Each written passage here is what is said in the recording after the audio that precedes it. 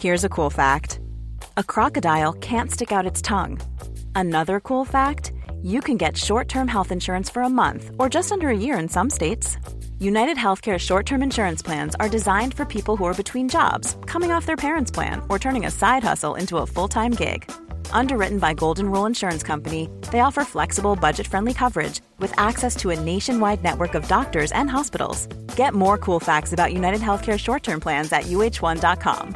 It's that time of the year. Your vacation is coming up. You can already hear the beach waves, feel the warm breeze, relax, and think about work. You really, really want it all to work out while you're away.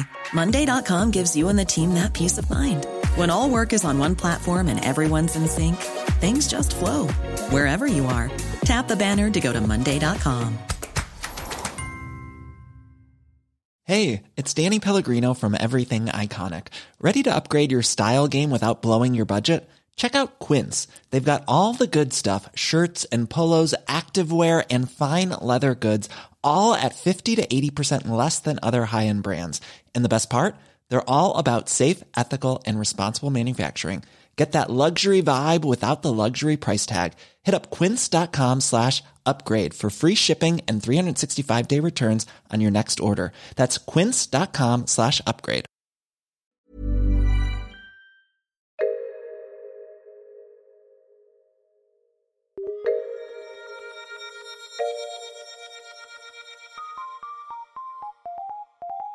Welcome to Top Stories. My name is Producer Chris. We're heading back in time now to September 2008, and some very rich bankers had some explaining to do. Those naughty boys. Oh my word, the world was hurtling towards financial Armageddon. Top story this week, Armageddon news. And, well, long story short, it's going pretty well.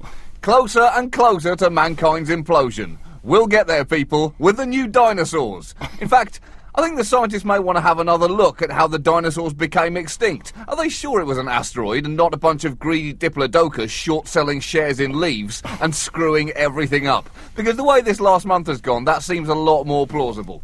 When we left you last time, the government was preparing a $700 billion bailout of Wall Street. And that seemed like a great, terrible idea at the time. So, what has happened since then? Well, first, Washington Mutual collapsed on Thursday night, as a CNN correspondent said just this morning.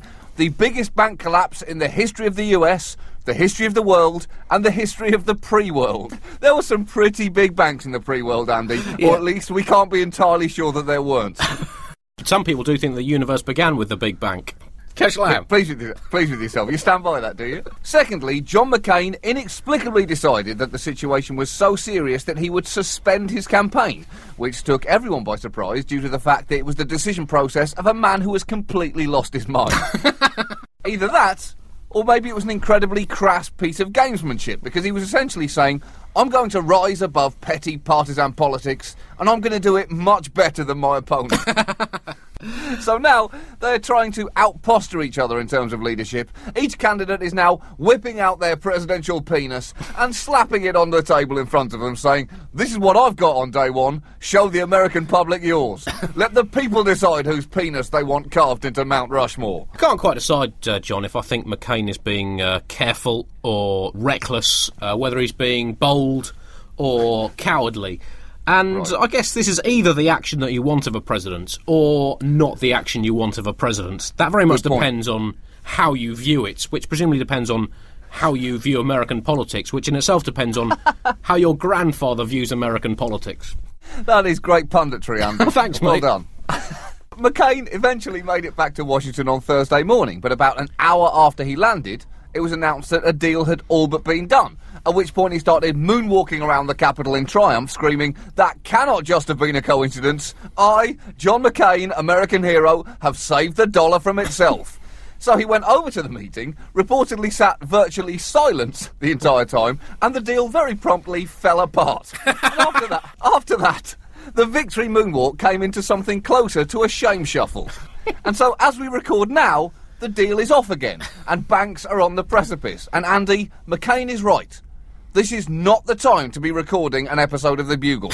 We need to concentrate all our efforts on solving this problem, even though we, like him, are not on any of the finance committees set up to deal with this. But that's not the point.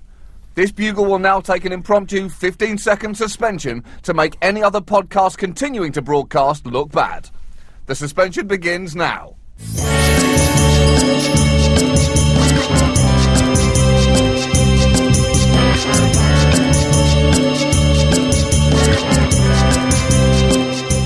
OK, Andy, that should have showed the world that we care enough. Let's get back to it. Bush did his best to threaten Congress into passing the bill this week by delivering an emergency address to the nation for the first time since 2002, when he told everyone about what a great idea the Iraq war would be.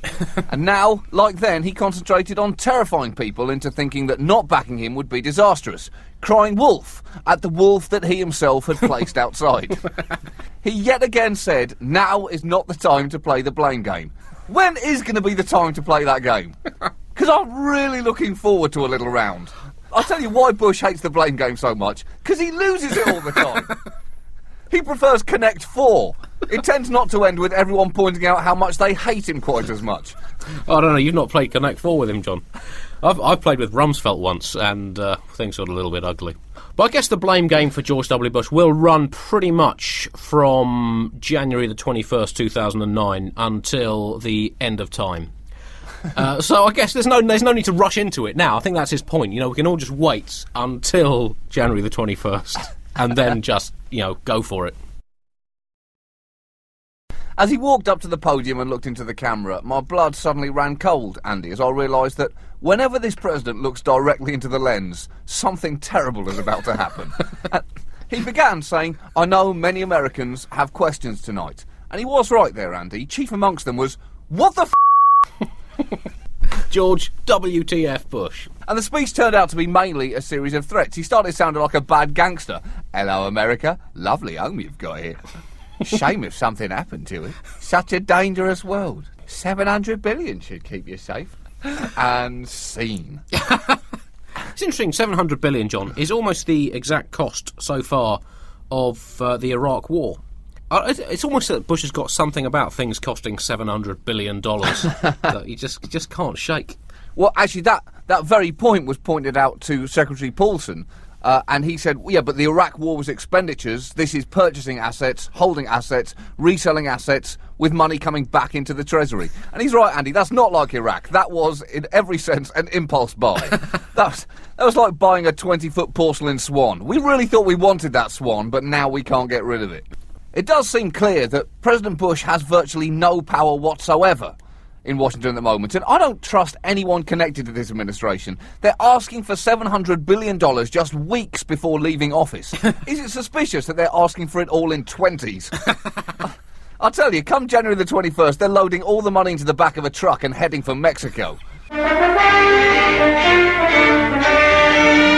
Prime Minister resignation news now, and Gordon Brown has not resigned following the party conference in Manchester this week. His premiership is now slightly less dead in the water than it was this time last week. In fact, he even almost managed a convincing smile, so the whole thing went pretty much as well as could be hoped. And the most ear-catching thing that Gordon Brown said, John, was when he said that in these difficult times it was no time for a novice, a dig simultaneously at the Conservative leadership and at his rivals within his own party. But I would like to take issue with Gordon Brown over this, because I think in many ways this is time for a novice. Because people who aren't novices have got the world into this mess. The novice might at least come at it with some fresh ideas. And I guess this is a bit like being told by a surgeon in the middle of some botched surgery that really your best hope of surviving the mess that surgeon has made is for the same surgeon to sort it out.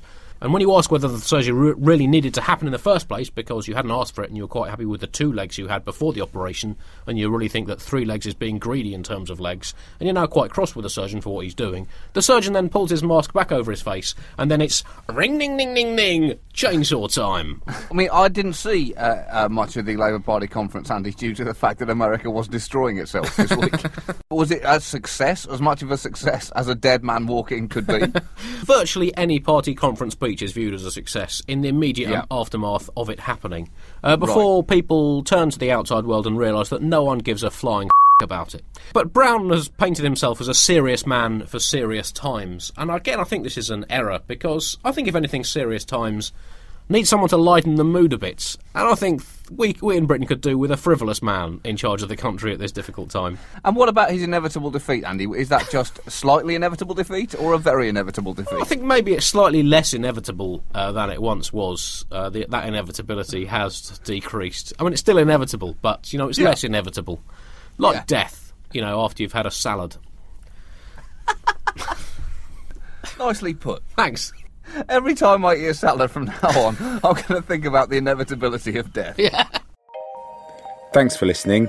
Support what we do on The Bugle by going to thebuglepodcast.com and clicking on the donate button. Premium tier subscribers can now get an exclusive 12-inch vinyl episode of the show. Sign up for it now. If you're listening in Apple Podcasts, you can also click the button and support us too. But seriously, vinyl record, Bugle, come on.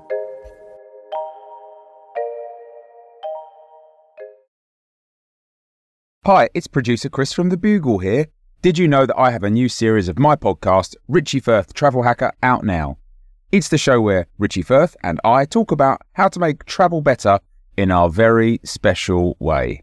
In this series, we discuss Lime bikes, Teslas, the London Overground, and a whole bunch of other random stuff that possibly involves wheels or tracks or engines of some variety. God, what a hot sell this is. I mean, you must be so excited. Listen now.